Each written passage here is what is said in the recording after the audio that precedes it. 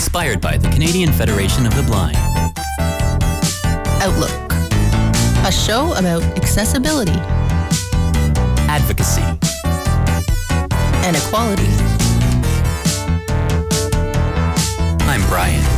And I'm Carrie. And we're two siblings who happen to be blind. Outlook.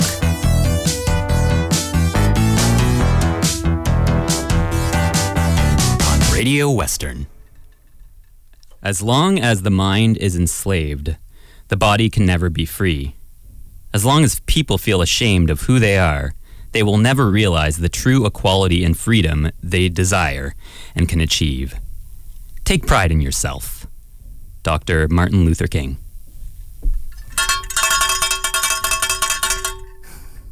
Whoa, what was that? That was my proclamation bell, just ringing in his pronouncement there, which I thought was pretty telling for today's episode and for what we're going to talk about on Outlook today. Yes, welcome back. We are here in mid-July. Well, I guess nearing the end of July. It's the 18th now, right? Is that? Yeah, we're getting through it. So getting through the summer here somehow. Well, people don't like when you point that out because they're like, no, summer, don't rush it. Well, I feel the same way, but there's still, Oh, yeah. Still got a bunch of time, so. There's plenty of time left. Yeah, but we're here live in studio today for Outlook. Thanks for tuning in, everybody. If you're not out enjoying, I think it's a bit rainy around here, kind of gloomy, but maybe depending on where you are. Yeah, here in London, Ontario, from the Western University, and this area has been a little bit sprinkly, but kind of refreshing, kind of windy out, and both coming in from Woodstock this morning. I was back for the weekend, having some rocking with a good friend of mine. Back visiting from England. Actually had some scary health issues in the family. Luckily, things are going okay now with that. But he's here now, so it was nice. The last 3 days, got some serious jamming in your basement, working on some songs, and always a fun time. I haven't practiced as much over the past few years with COVID and everything, so it's nice to get out. And it's always an interesting form of communication through music because you're not speaking all the time when you're playing. Obviously, we're an instrumental project, so there's no vocals, but it's just the energy and the feeling you get from playing music is always a positive thing in the world. And so yeah, it's been a nice weekend. So thanks, Carrie, for allowing us to me and my two friends to jam in your basement there. Yeah, I invite it, and again, I like to listen to you guys work through your songs and your parts that you come up with together, and you're collaborating because it's a form of creativity that I think really contributes to the world, and music's not always appreciated enough. I feel it's undervalued. It's sort of, lessened. More and more, especially with, and again, I'm not the type that's against, streaming in a lot of ways because it does have its benefits and it gets promotion and gets things out there, but it's... like that Kate Bush weird song we were hearing on the way that's on Stranger Things right now. Right. A bunch of young kids are discovering Kate Bush. Well, that's my point, is the whole thing that, I was saying earlier, if you get your show if you get your song on a show or a commercial or something, that's how you can really make it now. But to actually, actually get out there, and it's just sometimes it can be a lost art, and you can be sort of, it's just a hobby, it's just that and that and this and that. When really it is a skill that majority of people don't have necessarily. So it's one of these things we do really need to value in society, and I think maybe we've sort of amped that up a little bit with shows and stuff since the COVID lockdowns. More people are a little bit more eager to get out now, and I mean there are a lot of festivals here in London. We had I wasn't in town this year, but their home county festival just happened here, and last weekend Sunfest. So music is still very common in community and culture, but it still, I find, is maybe a little bit overlooked sometimes.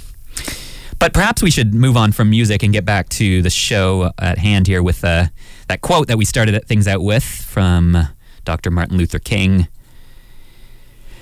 And followed up with a cowbell. So yeah, well, I just wanted to ring in that statement of his. It maybe we're going to talk today about Disability Pride. It's Disability Pride Month in the month of July here, and it brings in all the other intersectionalities we talk about. But of course, June being Pride Month for LGBTQ people, and sort of taking it from that, some people feel like you should get in your own kind of thing, but it's pride is the word, right, that we're talking about today. And nobody has sort of has ownership of that word, but we're talking about that today, and we'll have some quotes to share from a bunch of people. I sort of asked for their thoughts, and of course I didn't ask Martin Luther King Jr.'s thoughts. That was out there before I was alive, but I thought it worked to start the show. But I mean, it's a new thing, I guess, because last week I started with the quote too before we had H. May on our last episode, which if you missed that one, you might want to look it up. Outlook on Radio Western. You can search us up online and wherever you get your podcasts. You can find previous episodes there. And yeah, well, I was going to say that. So we had Heather on, and they were talking about their short film called Awaiting Tiresias, and it's about disability and the sort of the spectrum or the continuum that blindness exists on, and also that gender exists on. And for H last week, that was both of those things applied. And also in that short film, they featured a person named Hannah, who I guess was a slave and enslaved in the U.S. there in 1860s or whatever, and just talking about what it must have been like for any enslaved person who also had disabilities, and I'm sure a lot of them did, and you don't really hear stories like that. So it's all these intersectionalities and all these diversity ties together. It's all. Yeah, and it's one of these things that it's easier said than done sometimes to totally be yourself and take pride in yourself, because, and we'll get into this obviously throughout the show in a lot of detail, but it's the thing in reality, like in theory, that's a great idea, but it's hard in reality to actually do that sometimes, because you do feel, like you're bringing attention to things, or I don't know, like it's hard sometimes to totally be ourselves and totally stand up for things, and it's not always easy, but we do need to be proud of who we are and what we can achieve. And yeah, I mean, I think the opposite of pride in a lot of instances is shame, and there's a lot of shame around disability and people newly becoming disabled, acquired disabilities, or even like we talk a lot about you, Brian, how you were born with just light perception and your vision has never changed. It's never continued to get less and less for you. So for you, you're a little more used to things, whereas me, my vision has just sort of decreased over the years. So there's still things I deal with, and I'm sure you do as well. But there's things that different people deal with, and one of those things is shame. And so that's what we're talking about today, about I was curious about what people thought, other people with disabilities, if they agree that there should be Disability Pride Month, and if they feel pride in having a disability, or if they kind of think that's nothing to really, maybe not to feel shame about, but not to like tote the benefits of, or I don't know. Yeah. So we have definitely some quotes coming up, and we have some other discussion around this Disability Pride Month here in July of 2022. But I think we should maybe quick explain to our listeners what was the deal with the bell there before we do get into this wider discussion. You still have the bell over there, right? Maybe remind our listeners of. I wondered if it would. Brian said it might distort if I put. No, it's sounding good right now. It's just if you put it right on it, but it'd probably be fine. Yeah. So these are little compressors, little cowbells we were sent in the mail last week that they say AT Banter Podcast on them, and they're cute little. Like I remember growing up at home, we had a pretty big one. And it was like this big metal thing, and I didn't know what to expect. So it was like almost iron. It was right. So AT Banter Podcast. It's from out west in BC, and we actually had the whole crew on from that show. I think that was early May, maybe. Mm-hmm. So a couple months ago now, and after we had them on Outlook, it was so much fun on a Monday morning. Felt kind of like a party with. Because sometimes we have one or two people, but having four on and they already do a show, so they're all used to. Yeah, I mean, we've had panels occasionally, or we've tried to set up panels of 4 or so people, and if they're all coming from different places and from different whatevers, then it's the dynamic harder can be a little bit to organize. And but when they're already a show and so they already work together, then it was just fun. Yeah, so we talked about all sorts of stuff when they were on, and then after they came on our show, they invited us on theirs. So it's nice to get the cross promotion going on, and so. I don't know what that was a couple of weeks ago, trying to keep track of time, but it doesn't really matter. Anyway, recently we recorded, theirs isn't live, so they do which, a lot of podcasts are like that. Aren't, yeah, so they record it and then they upload it as a podcast a week later. So they had us on, and it was in the evening that we did the interview over Zoom for their show. And it was just released, I guess, not this past Wednesday, but the Wednesday before. So if you go to atbanter.com, or you can also find it on any podcast network, just search for AT Banter. You can find our episode in their feed. And I still didn't quite know what their... we must have asked them why they liked the cowbell. Do you remember? Anyway, it's a theme of their podcast. And it's just part of their whole vibe. Yeah. They're fun. They're a fun group of people, and they refer to us as their sister show in Canada. And I think that is neat to make these connections. And they started before us, actually. So I look at them as definitely an inspiration, and didn't know about them until more recently. But I didn't know about them when we started Outlook. But it's nice to see that there was a show going on even before us. And AT, if you want to know what the AT stands for, it's the company that at least one of them. Yeah, I think two of them actually. I think 2 out of 4, maybe. Assistive technology is it called? Yeah, that's right. Yeah. Mm-hmm. So that's a nice combination. Like a few of them are blind, and a few are not. Right. Or I think that's how it works.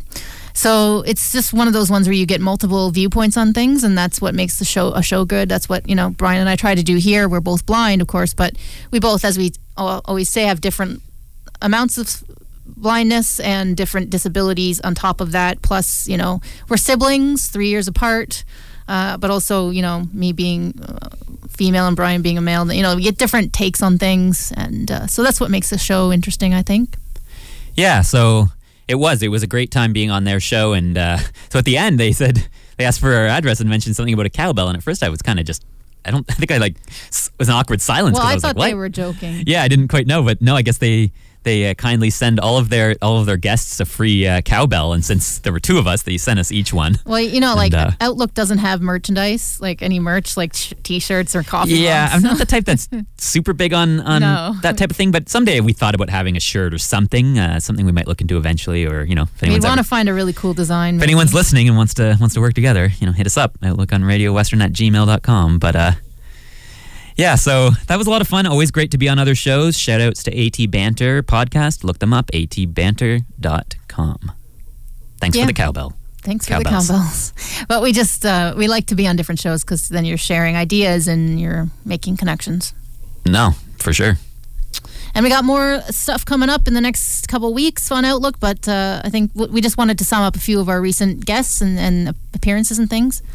It's all related anyway, so... For sure. So back to the theme of today's show, Disability Pride Month. Again, I don't know how many people are aware of it. We say all the time, we sort of laugh off the amount of days, weeks, months. Well, I just couldn't even remember. Things. We must have talked about this last July, right? Or was it not? I can't even remember. I didn't do an exhaustive search from our last summer's episodes. Yeah. It's just one of these things that these days keep coming up every year, and they still don't. Maybe some of them are starting to set in for me, and I think the more I do this show and I'm reminded of them, but I can't quite think offhand like what day is when for a lot of them, because there are so many. But I still think it is good because it does bring that reminder at that time, and it also gives us a theme to focus on for Outlook when we're back, as we are this week, with a mixed bag episode, we call them, when we don't have any guests. It's just us hanging out, but this one's a little bit more themed. Sometimes the mixed bags are kind of, like it has been so far this morning, where we're covering lots of things, but this is definitely the focus on disability pride and just how people feel about it all. And Carrie, you had a great idea to put up a little Facebook post there requesting people's thoughts on pride, and we'll be sharing some of those throughout today's episode. Yeah, I just found a bunch also, plus I found a bunch from just people when I was on social media and different blogs and websites. But we got quite a few spread out through the episode here. I don't know, do you want to do it's coming. It's quarter after, so I think I'll come in with the next one here. So here's another quote. There is a tremendous need to create a counterculture that teaches new values and beliefs and acknowledges the dignity and worth of all human beings. Disability pride is a direct response to this need. And that's a quote from Sarah Triano, National Disabled Students Union. Mm-hmm. Yeah, it's just, we're trying to explain why there was a need for disability pride, not even necessarily the month, but I'll explain in a minute here why it's in July and why it's the whole month, but why disability pride is a movement that's sort of slowly coming up behind a bunch of other pride movements and social justice movements, the civil rights movement and gay rights. And and we had H. May on last week talking about their theater their short film that they did recently produced. And in their case, they are they don't identify as male or female. So that's another one that we want to have more people on that do have different identities, because it's I don't know that many people who identify, as transgender or non-binary or whatever it may be in that case. And it's easy to occasionally, you might slip up if you're not used to it. I did. And people do respect that, as long as you're not doing it, in a negative way, and you make an effort, and it's natural that we're not. But it is being talked about more and more in the news and in the media, which is great to see, because it really just takes, like anything, if you're not comfortable with something and it's new, it's like anyone who doesn't know anyone who's blind, and then they meet someone, it can be awkward, and it's because when you're not used to something, but that's not a reason to feel like you need to get, like, I don't know, it can be difficult for people, but I think it's so important to really try and see things from other people's point of view and be empathetic and not judge or tell someone else kind of how to be, because how to live. Yeah, I mean, as I said, if you listen back to the H's episode, there's one slip in there, I believe. And so, that's just natural. We didn't grow up knowing about, non-binary people. And it's not that it wasn't happening. It's just nobody talked about it because nobody felt safe to talk about it. And they didn't understand what was maybe going on, and it didn't have a name or something. So it's natural. And we always try to point out here on Outlook that as blind people, we don't expect the world to understand automatically what blind people need, and that's why it's important to communicate with each other and ask people what they might need or want, instead of just assuming for them or just going ahead and grabbing them. And that's them. why we always, maybe sometimes people do feel intimidated, and I'm the same way sometimes, to ask someone a question that I'm not. Yep. But at the same point, that's why we do this show, and if anyone's ever listening and they ever have any questions or something that we don't mention that they're really curious about or wondering about blindness, or you can always feel free to email us and ask a question, Outlook on Radio Western at Gmail, because the dialogue is so important in the communication, and it does get exhausting. We can't always be doing this, but at the same point, you got to just do it as much as you can. You got to advocate and educate, because in all disabilities, in all areas, and disability pride is one way to kind of really stand up, and like you say, more and more minorities are coming out more recently and are getting more coverage. So I think it is time, and I think it's going to start happening more and more, this disability talk in the mainstream, and people who are used to the way things always were and are not good at progress, they're going to sort of fight it or put up a bit of a stink about things if anything that makes them uncomfortable, anything. And you understand that, but you have to realize that people deserve dignity. So we're all trying to find that. And I look at it like so many things in life. Like if you just want to keep sticking with the way things used to be or the way things were, everything else is just going to move on. I guess give up on the telephone then, because we're sticking. Yeah, it's like so many people might say that as you get older, and it can happen. I'm sure it'll happen to me too. Like when you get older and you say like, oh, kids, like I don't know what people are into nowadays and all these things, but at the same point, there's no reason to sort of reject that or think that it's wrong. It's like that's part of progress and change, and being able to stay open-minded and grow. And I know it can be hard. Nobody loves change, I don't think. Well, I think the next quote you're going to do, once I sort of give a bit of background on how this month came to be, the next quote you have there should be from a guest we've had on before, Leona Godin, who has a book out there, Plant Eyes, A Personal and Cultural History of Blindness. And she grew up the generation before me, and so she has a quote from her New York Times article recently. But first I thought I would just give a bit of background on how this month happened. And of course, yes, please do. Like many things, it started in the U.S. Now, we don't get into this tons on the show. Come on, Canada. It's not about it. It's just that I have trouble calling them the U.S. right now. I refer to them as the States. I wish like, I guess there is a lot in Canada. And it's I know, that's what I'm going to get to here. Any country that has more people, you're going to have these things sort of come through a bit more, but... Well, disability rights and progress has been much more progressed. Right. We've talked about this Being Human documentary a while back on the show. Mm-hmm. And that was a huge movement in the 70s, right? In the U.S. that they cover, where there was really a major protests and stuff like that. And yeah, there was like a bunch of disabled people took over a building in California somewhere. A lot of disability pride movement has started in San Francisco and around that area. But so big things happened in the 70s in the U.S. too. And it's also the fact that of course there's been protests in Canada, but overall we're not maybe quite as standing up as much as they do. Sort of, I guess the word sometimes is militant, which I don't love that word per se. But sometimes it is this. It's a very speaking of pride, it's this very proud sort of thing where I think sometimes in Canada we're a little more reserved. We're a little less sort of in your face. We kind of really try to just blend in, which is okay sometimes, but sometimes you really do have to speak up and make yourself heard, or else things don't change. So.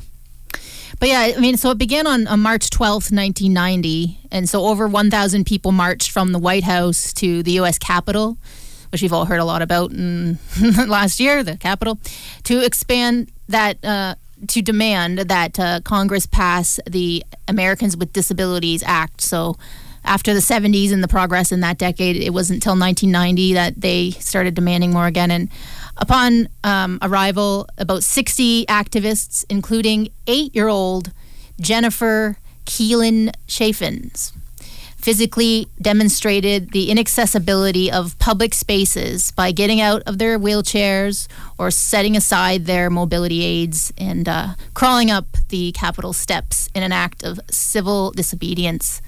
That later became known as the Capitol Crawl. I don't know. Were you familiar with the Capitol Crawl when I say it like that, Brian? It sounds like vaguely familiar, but not overly. No. It's because they were all just heaving themselves up the steps. Even if they struggled. Right. Yeah. It was a bit of a struggle, but to show. Yeah, to show people, and that's something. I always wonder, would I have the guts to do something like that?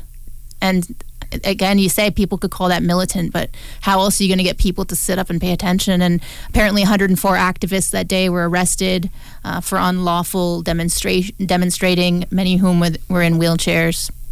And then that was March of 1990. And then it wasn't until July 26th, 1990, that President George H.W. Bush, father of George W., signed the Americans with Disabilities Act into law. So that's why every July in the U.S. they celebrate. And Disability Pride Month is the result of that. And Canada is one of the countries who's starting to take that on, but not really. Like, I read a list of other countries who sort of got on board with this since then, and Canada didn't make the top of the list. And so when was the Accessible Canada Act? That was... I guess I should know this. I think 2019. Oh, that recent. Yeah, it was just passed before the pandemic. Right. And that's federal. And then, of course, Ontario has the AODA. And but it's not enforced enough. A lot of the things, as I mentioned when I was talking about elections a few weeks ago, that the AODA here in Ontario, I was going to say what the acronym is, but I'm probably going to screw it up. But anyway, the AODA on their website talked about elections, but it was more like it's not required for provincial and municipal elections to be accessible, but it's recommended. Like, it's just how's this really going to affect if it's something, it's a start, right? But it's like, how are you going to just recommend this? This should be a requirement. This should be a law. But anyway, it just goes to show that these acts and these things do come into place, but it sometimes takes a while. And like you say, Canada sometimes seems a little bit late to the party, if you will, on some of these things. But so I don't know if you want to go on and read Leona's quote now. She was recently in the opinion section of the New York Times with an article about a recent dinner she had with two other disabled sort of activists, but also authors and friends of hers.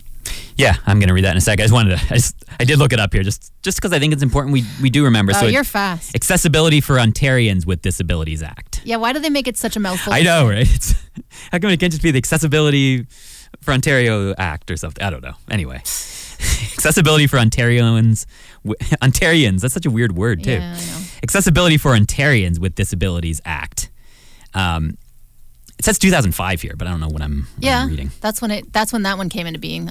That's Oh, right, the Ontario one. We're talking about the Accessible Canada Act. yes. The more recent one.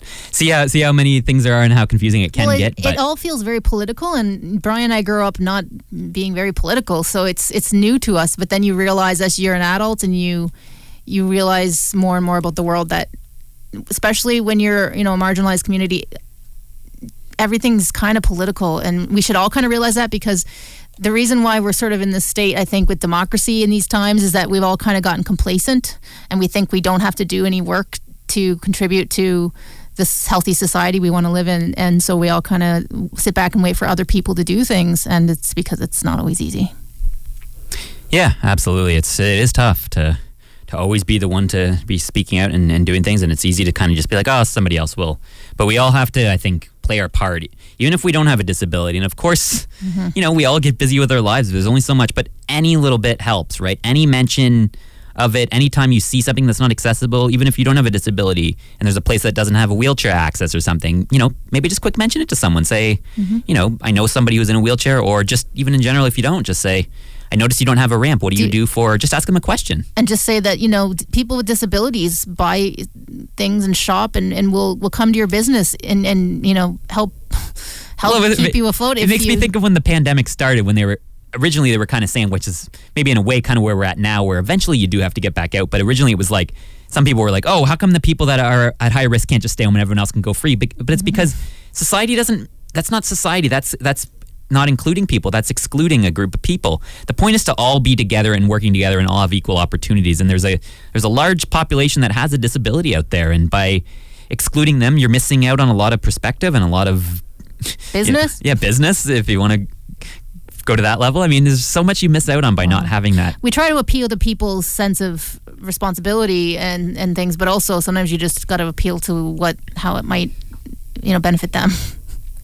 All right, so I figured I'd read this guest essay opinion piece by M. Leona Godin, and then we can run that out to break, I would say. Sure. Play that and then hit the break. So M. Leona Godin speaks here and says, even though I grew up in San Francisco, a key city in the birth of the disability rights movement, detailed recently in the activist Judy Heuman's memoir, Being a Human, and in the Netflix documentary Crip Camp, I knew nothing then of disability as a cultural phenomenon or a source of pride. I was 18 when the Americans with Disabilities Act of 1990 was passed, a major achievement that solidified many of our rights and raised awareness of us throughout the country. Haben and Caitlin, those are two her friends of hers, though they have obviously both experienced ableism, have never known a pre-ADA world. They've come of age with disability pride alongside other pride movements. Although my sense of what is ableist is sometimes shaky, I've thought long and hard about its effects on blind people. The word blind, for instance, is almost always used negatively outside its main literal function to describe the condition of blindness. A quick Google News search of some common phrases will illustrate what I mean.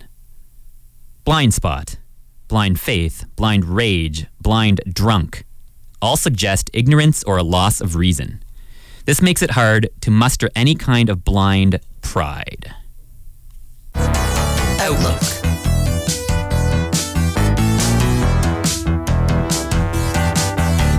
Radio Western. Welcome back. You're listening to Outlook today on a Monday morning, or as a podcast, Outlook on Radio Western. We are talking today about July being Disability Pride Month. And we were talking before the break about where it originated in the States, as many movements do. And it's because that's the month that the Americans with Disabilities Act was finally passed in 1990 in July. But since then, over the last 30 or more years, it's caught on in other countries, in England, in New Zealand, in Germany, in South Korea, and in Canada, even though we're kind of lagging behind. So there's an article in a magazine, an online thing I'd never seen before, called thepeak.ca, where somebody is advocating that Canada needs to get on board with this, because disability pride, as we were talking about before the break, is a response and it's a counteraction against ableism and social stigma. And that's something that Brian and I do deal with. A lot of it's microaggressions, very tiny things that most people don't intend.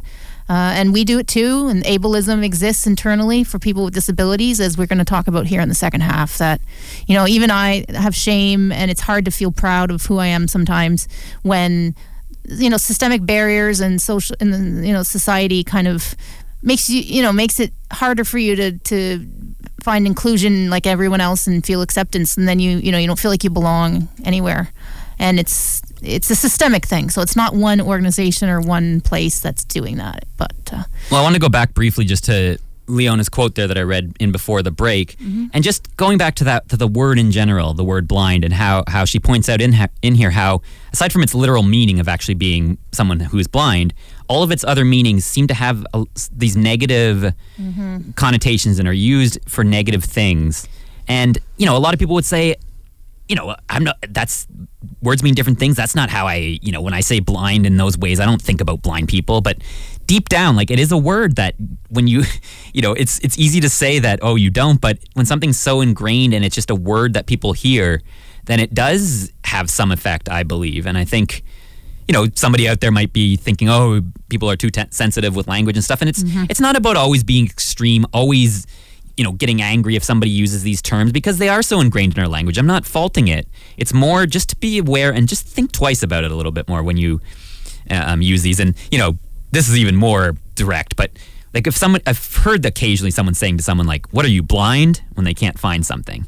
And that's almost more direct at that's very harsh blindness and stuff like that. And I get it, people are just, so many people don't know anyone who's blind. And if you don't have that personal connection, that's what always makes the change in life, right? When you have a personal connection to something, you forget your biases, hopefully, in a lot of cases, not always. Well, you care more and you pay attention. Yeah, when it actually affects you. But when it's just totally out of your world, it's hard sometimes to really have that feeling about it. But really, it's Well, I got one quick example, which is that the January 6th hearings in the States there. Last week they had their 7th hearing, and the woman running it there, Dick Cheney's daughter, I guess, she said something about willful ignorance, Trump being a grown man and people who around him who helped him, willful ignorance or willful blindness. And it's just like, please don't associate me with him, that man, and his ignorance, because, it's not, it doesn't have to be related. It's just how we've always said it and done it. And it does just sort of, I just don't see how it doesn't connect in some way, because unless you do have connections, and again, not everyone who, even if somebody doesn't know someone who's blind, some people are just very, open-minded and are aware of things and wouldn't think like that. So it's definitely it's not that simple, but it still overall ties into it, because, a lot of people probably think, when you're blind, how could you do anything? So you probably are maybe, not able to do so many things, and you probably are kind of out of reality because you can't see. And it's just all of these stereotypes that we're really trying to change here on Outlook. That's why it's hard sometimes to not feel shame, and to look at it like a month like this, that we should feel proud, and there should be pride in this, and to help move shuffle the movement along. Do you want to read another quote from somebody there? Yeah, I think we should read a quote now, or I'll read this quote now from Joanne Beckford, who is actually a former Outlook guest. She was on, I think, last summer in 2021. And Joanne actually is from Manitoba here in Canada, and she responded to your Facebook post requesting opinions on blind pride. And Joanne says, I try to put into words how I can feel. It will be the... Sorry, I'll try that again. If I try to put into words how I feel, it will be the longest post ever. LOL. I can tell you, though, one thing I always remember when I began the journey of vision loss was the words that my dad told me. I was discussing with him how much life was going to be different and what a struggle it would be. My dad didn't sugarcoat. He said it will be hard, it will be difficult, but I would rather you try and fail than fail to try. Live by that motto every day when I approach a new or difficult task. I'm human. I still get self-conscious as I'm learning to navigate, and I still get anxieties, but I am proud at how much I have overcome. When I stumble, just dust myself off, shake off those bad feelings, and move forward. And she's someone who acquired blindness a bit later in her life. Yeah, it was more recent. And this is another, again, I think this is a really great quote to suggest how that, sometimes it's good to be overly positive and say, oh, we can, conquer so many things. But in reality, it is difficult and it is a challenge. And it's not healthy either to pretend that everything is, going to be easy when it's always not always. But it's also good to have that balance in the middle where you also try your best not to let it totally give up. And then, you probably, I can't imagine what it would be like to lose my vision. So I imagine for, a period of time you would go through that, but you do have to hopefully find a way to get past that, or else life is gonna be difficult. But I think one term she uses in this quote is vision loss, and I think that's another thing we wanted to talk about is the choice of words when we're coming into blind pride and how people have feelings on that. And if that's the words we're all using, anybody newly coming into it is going to struggle even more. We got to try and, again, there's talk about how we don't want to be, some false positivity, sugarcoat things and someone who's always, you have to smile no matter how you're feeling. Like, that's not what we want to do at all. But we have to have more pride in who we are so that people newly becoming disabled can feel that quicker, and they don't have to go down the long path that some of us already have gone down. It's the whole fact that, of course, it's like anything, right? We're never going to tell somebody else how they want to identify themselves. If they want to say they have vision loss or they're visually impaired or low vision or blind, whatever they prefer, of course we're going to respect that. We're not going to ever tell somebody how they should identify themselves. But personally for me, and the fact also probably tying into it that I was born blind, throughout my life I have said visually impaired and all these things that I've heard others say it, but I do prefer now especially just saying blind, because to me you're still tying vision into it so much, and especially when if you say vision loss, to me there's something that you're impaired or you've lost something. It just feels something about it feels negative, and I know it's not that extreme and it's just a word, but still it's not just a word in the sense that words do mean something, and I just still think that's not fully embracing what you are. And of course, some people that aren't totally blind, maybe they would want to say visually impaired to show that they still have some vision, and that's totally cool.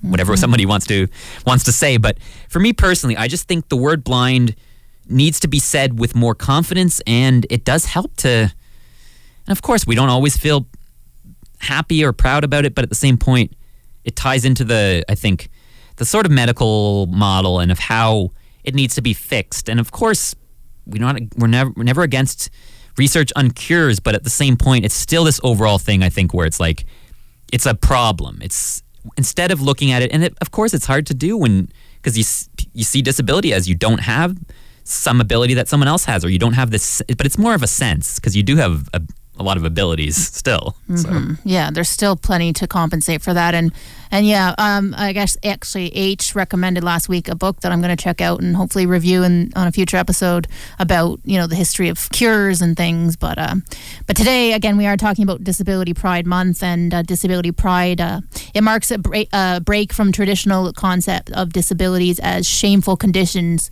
which were often hidden from public spaces and mainstream awareness. And I guess you want to read another quote from somebody there? Yeah, we actually have another Joanne, though this Joanne goes by Joanna. This is Joanna Toner, actually, all the way from Ireland. And Joanna says, "When I first heard about Disability Pride, my initial response was to say, why on earth would I be proud? But the other side of that coin is shame. And why should I feel that? My disability has made me who I am. And as a group who faces a huge amount of unrecognized discrimination, we should indeed hold our heads up and be proud." So again, I think Joanna really illustrates the binary there, where it's this, it seems to be so, if you go one way, then it's shame if you go the other way. But then if you go pride, it almost feels like you're, I don't know, it's hard, I think, to feel proud because it is so ingrained in society that it is a challenge and it's something that we don't ideally want. And of course, nobody's sitting here, like if I was able to choose when I was born how I was born, I wouldn't be like, oh, I'd love to be blind, but it's... Disability is just part of the human condition. And I'm not sure here how much time we have left. Thanks for tuning in today to Outlook. We got 20 minutes. We've been talking about Disability Pride. I did just want to get to the flag here because it's acquired its own flag now. So yeah, what I read about the flag, because I'm newly learning about it too, and I used to be able to see colors and things which I can't see anymore. So like I have my moments, right, where when that hits me and it hurts still that I can't see colors because I love them so much, and I can still kind of remember them, but I'll likely never see them again. And that's why the question of would you take some sight back if you could is sort of complicated for me. Something Brian never had is color, and he may have been curious at a time or two, but really no, Yeah, for me it's more if something had been tested, for years and years, and a lot of people have done it, maybe I would, but it's definitely not something I really care about. It's not something I'm expecting in my life, and it's not something I think I really, I've adjusted, and it's not something I think about really that much. But I know for you, Carrie, it is a little bit more difficult. So the disability pride flag is representing all disabilities. So here's what I found out about it. So it started out a few years ago as a muted black flag with a diagonal band from the top left to bottom right corner, made up of 5 parallel stripes of red, gold, white, blue, and green. But then redesigned disability pride flag, and the woman who designed it and then redesigned it after she received some feedback is Anne McGill, and so that was in 2021. It was redesigned when she got feedback. Disability Pride has a flag created by Anne, as I said, and entered into the public domain first in 2019 and then updated in 2021. So the original flag featured a lightning bolt design and bright colors on a black, background. The flag was redesigned when with muted colors, as I said, after receiving feedback from those with disabilities who pointed out the visual strain and the danger of light strobe impact on those with epilepsy. So there are certain videos that if you have epilepsy, it can actually activate a seizure. So, and I actually different colors. I actually do have epilepsy due to the accident I had at the end of 2015. Luckily, right, it was acquired. It's been under control for a long time with meds. But the fact that I can't see, I don't know if the lights would necessarily affect with me and my seizures in the past. So, but it's just interesting to think about how having the blindness on top of that, maybe that wouldn't be an issue. But yeah, you have to think about all these things. And often there's multiple disabilities that someone's dealing with. But right. The new flag comprises a number of elements, each symbolizing different aspects of the disability experience. So all 6 standard flag colors, a disability spans, borders between states and nations. And the black field, it represents mourning for victims of ableist violence and abuse, which does go on.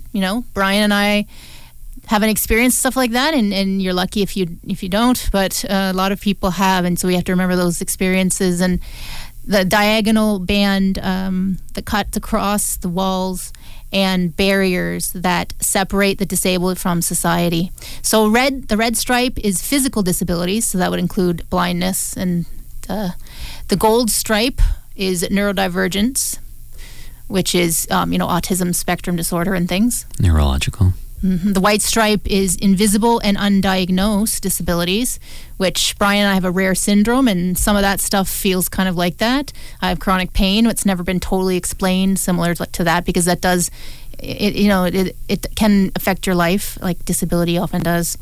Anxiety and other mental. Well, the blue, or is that in its own category? Yeah, that's his own category. The blue stripe is psychiatric disabilities. Right. And then finally, the green stripe is sensory disabilities. So, back when we were younger, we didn't really talk about a lot of this and considered a lot of this disability. And some people consider depression disability. Depends on how much it affects their life. And so, not everybody would.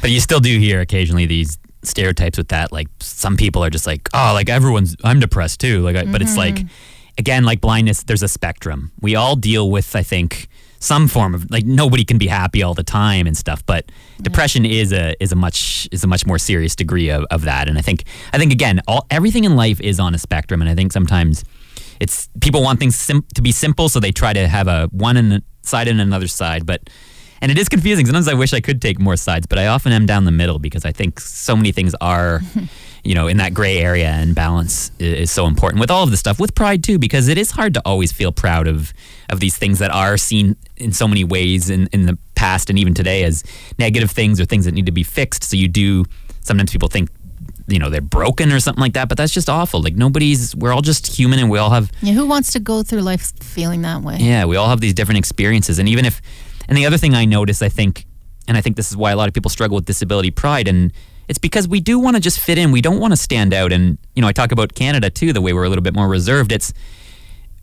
I know of quite a few blind people out there that just, and it was like, I was kind of the same way, I would say, in many ways until my 30s, and I totally get it. I would never judge anyone, because it is hard, and we all do want to kind of blend in, but I think sometimes people just like, I just don't want to focus on it. I don't want to talk about it. I just want to live my life, find a job where nobody else, probably the majority of people aren't blind. And well, I heard somebody recently also who gave their thoughts on living with their disability, and they've been lucky enough to find a good job in the corporate world, and it is quite a high rate of unemployment, specifically blindness.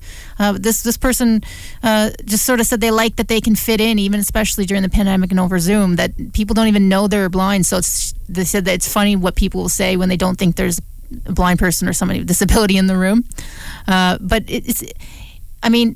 maybe it's nice to hide away, like you said, and not be standing out and things, but it's also kind of a bit of a shame that people feel like they need that. There's a reason why that people do want that. But at the same point, again, I bring it back to balance, where I don't expect, we don't want to have every day where we're blind and we're proud, and you want to just do your regular things. I would walk around with the cowbell all the time, then I guess ringing it and announcing that. Right. Yeah. No, I won't do that. So it's not quite that, but it's not trying to always hide from it, or try to always just sort of avoid it coming up or talking about it or making any mention of it, because then it's like everything. If you don't talk about it, then it just falls into the background, and it becomes an issue because nobody's comfortable with it. Well, they said discounting disability and disability pride and blindness pride specifically for us, it's something called erasure, right? Like you're erasing the reality for people, and that's when people hide in the shadows. And I don't know, do you want to read another quote there? Yeah, I guess I have two left, so I'll read one. We still have 10 minutes left, so I'm going to read this, and then I think we should maybe move on to a park visit that we had recently that... talking about pride. Yeah, ties into all of this in its own way, I would say. So I'm going to read a quote now by somebody by the name of Kathy Gish. And Kathy says, "To me, disability pride is also a time of collective celebration for our perseverance in the brutal face of disregard. Enforced poverty, inequity, discrimination, ignorance, and the many historical and current attempts to institutionalize and eradicate us under many variations of eugenics and eugenic-based policies. We are still here, and we have value, and are going to continue to move forward to increase our inclusion and access to society. And yes, I am extremely proud of us." Yeah, that's somebody that I just saw on Facebook, and we appreciate everybody who contributed to these different. Yeah, anyone opinions. who put out a quote, answer to your post, or just you found it elsewhere on Facebook. Thanks to anyone who speaks up and has a nice quote to illustrate these things. And yeah, there's so many things, like eugenics is another whole can of worms to get into. But yeah, well, this movement, what I read here on the peak.ca, it says the movement rejects the notion that there is something wrong with us and that we are less worthy of dignity than non-disabled people. We should not be brushed aside when we reject shame put on us for simply existing. And it's really poignant stuff often, because it gets right down to the heart of it. But speaking about blind pride, we recently had a situation where we were at this park with our family. Yeah, well, speaking of that, it makes me think. Brings me back. We talked about on Outlook already when we went to the ROM in Toronto, how when our nieces and nephews now, they see Braille somewhere, they're automatically like, "Carrie, Brian, Uncle Brian, Auntie Carrie, there's Braille over here," and they take our hands and lead us over. So it is such an exciting thing to see Braille more and more in public spaces, in museums, in parks in this case. So yeah, Lake Lisgar Water Park is in Tillsonburg here in Ontario. And we were there a few weeks ago. We went to the beach, had some family down. It was a nice few days with the family here in the summer, and we went to Lake Lisgar Park to have some dinner after the beach. And after dinner, the kids were over on the play equipment, and they yelled out at one point, "Carrie, Brian, there's Braille." So yeah, we went over there, Carrie, and it was pretty neat. This is what we call novelty Braille. Right, so, we should point that out. Yeah. It's not exactly ideal for people to understand what Braille really is and how it's actually useful, but it is a good thing to have. More and more playgrounds these days are becoming very accessible for wheelchairs and for a bunch of things. And it's also this example I thought was very inclusive, because I get your point about the, what do you call it again? Novelty Braille. Novelty Braille. I get your point there for sure, that these were large spread out dots for each letter. Each Braille dot that's what you need for kids. Right. I mean, it's enlarged essentially, right? Because the tiny Braille cells that we read under our fingers, which that is standard Braille, and that's the point of Braille, so that it fits under your fingertip. You wouldn't want it bigger, else it's really slow and hard to read. It is, yeah. And especially these dots, they were pretty tricky because they were also, I think, a little spaced out. They weren't right together. Whereas in here, like the letter L is dots 1, 2, 3, which is vertical, and it goes, downwards there. So it's 3 dots right together and pretty much a little line. So here they were a bit more spread out, but pretty much on one side was the whole Braille alphabet, with the print letters above each letter of Braille. And then on the other side, there was a Braille message, but there was no translation on that. So it could almost be like a fun activity, right? For somebody to decode the message by using the alphabet on one side to crack the code. And I think the code was something like "Learning Braille is fun" or something like that. Yeah, that's just an easy statement for a kid to manage. But it was just a nice little introduction for any kid or even a parent. You never know, right? Or an adult, like just anyone might be walking by and see that and be like, "Oh, what is this?" And then they might learn a little bit about Braille right there and then. So, but that's what's great. I often say I wish every child had someone in their family, like our nephews and nieces have us, in that way, because they've grown up with Braille. It's not that it's new because they don't see it everywhere, but at the same point they've grown up with it always, always being kind of around. So it's always been. Yeah, you do wonder how many kids or just anyone walks past it and even takes notice, or just like, what is that? Or if they just... It might blend into the playground. Right, it's a bit different that our nieces and nephews know us and know about Braille, so when they see it automatically, they jump up and yell out and stuff. But this is where the pride comes from, that feeling like something like Braille is admired for the cool... Yeah, the fun. It's fun. It is. And so to see it out there, it makes you feel like, the world's not trying to hide you away, like, past generations of people with disabilities often. And I'd be interested to find out, who had the idea to put that there. How did it come? But it's also like, we talk so much about advocacy and how we're always, you have to kind of really push for things. But that's why it's always nice when something's done that you don't expect, and it's just there, and you're like, oh, thanks, it's nice. I didn't have to. And that's why there are like accessibility committees in municipal governments and on in the local cities, and they are the ones who have people on those boards that recommend and suggest these ideas when there's funds to update a playground, and somebody says, hey, you should put Braille there, and it can become a fun activity, just like. They also had a panel right beside it with like this abacus and some math stuff. So I was like, oh, that's not my thing. I'm not a math person, but the Braille, yeah, that was cool. All about teaching lessons to kids and learning, and it's great to see. So, yeah. So you've been listening to Outlook. We still have a few minutes left here, so I thought we could kind of end just with a bit of a casual sort of summary, or if there's anything else you want to mention specifically. I am going to finish off with one more quote here in a couple of minutes. Yeah, I mean. Again, we'd love to hear from anybody who's listening who has any thoughts on this. Brian's going to turn away. It's hard to know how to voice it sometimes because, again, we can't say that we're always super proud. Yeah, it's a like conflicting... anyone. It feels conflicted sometimes, but that's like anything. And then, things like the ADA come along, or the Accessible Canada Act, and, the ACA. We have to learn as much about it as anyone else in a way, because it's not what we had growing up.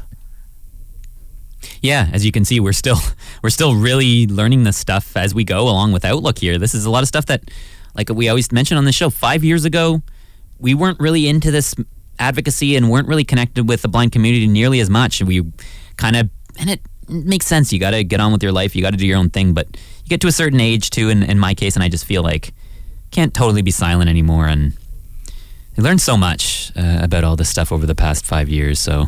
And it comes into community and not feeling isolated and alone on something to a point. But there's a lot of organizations out there now, blindness organizations that we talk about, and often that's hard to live up to, and there's like hierarchies, and it's sad that comes into it because, we all need role models to show us the way and to have a path that's forged for us.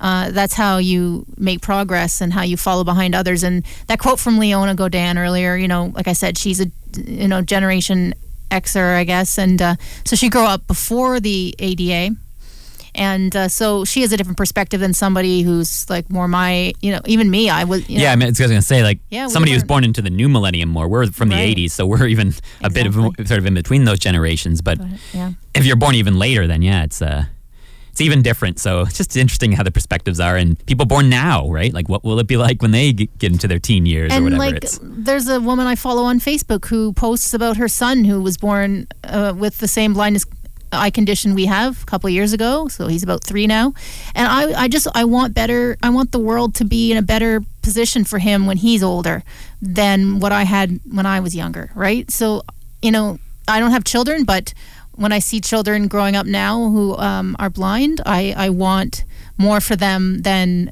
I had, and the things that I struggled with, I want to be less of a barrier for them. And so that's why I do this, not only for children like him, like Timothy. If you search up Happiness is Blind, you can find his mother's blog. And we had her on the show as well on Outlook in the past. Mm-hmm. So that's why I'm doing this. It's for me, and it's for my brother here, and it's for even the children in my life who aren't blind, just to grow up in a more tolerant world.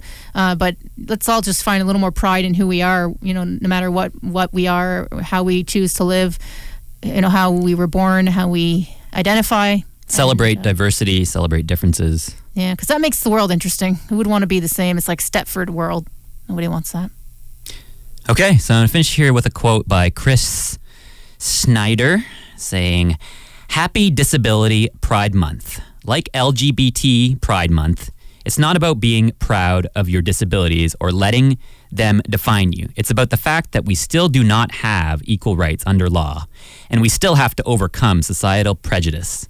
As long as you can be low-key refused a job or fired because you're disabled, as long as it's legal to pay us less than able-bodied workers, as long as the FAA puts an undue burden on us to prove our assistance dogs are real thanks to able-bodied abuse of the regs regarding service animals, as long as people make up excuses not to rent or sell you a home, as long as your children can be taken from you, as long as marrying who you love will cost you in terms of your health care or other benefits, as long as things from buildings to technologies remain inaccessible, we need a Disability Pride Month."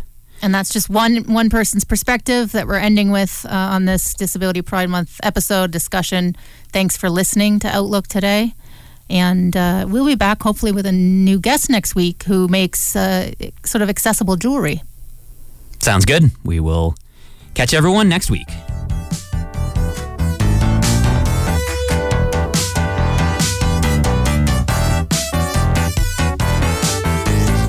Send us an email.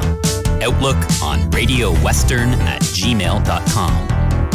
Find us on Twitter @OutlookCFB and on Facebook, facebook.com/OutlookOnRadioWestern.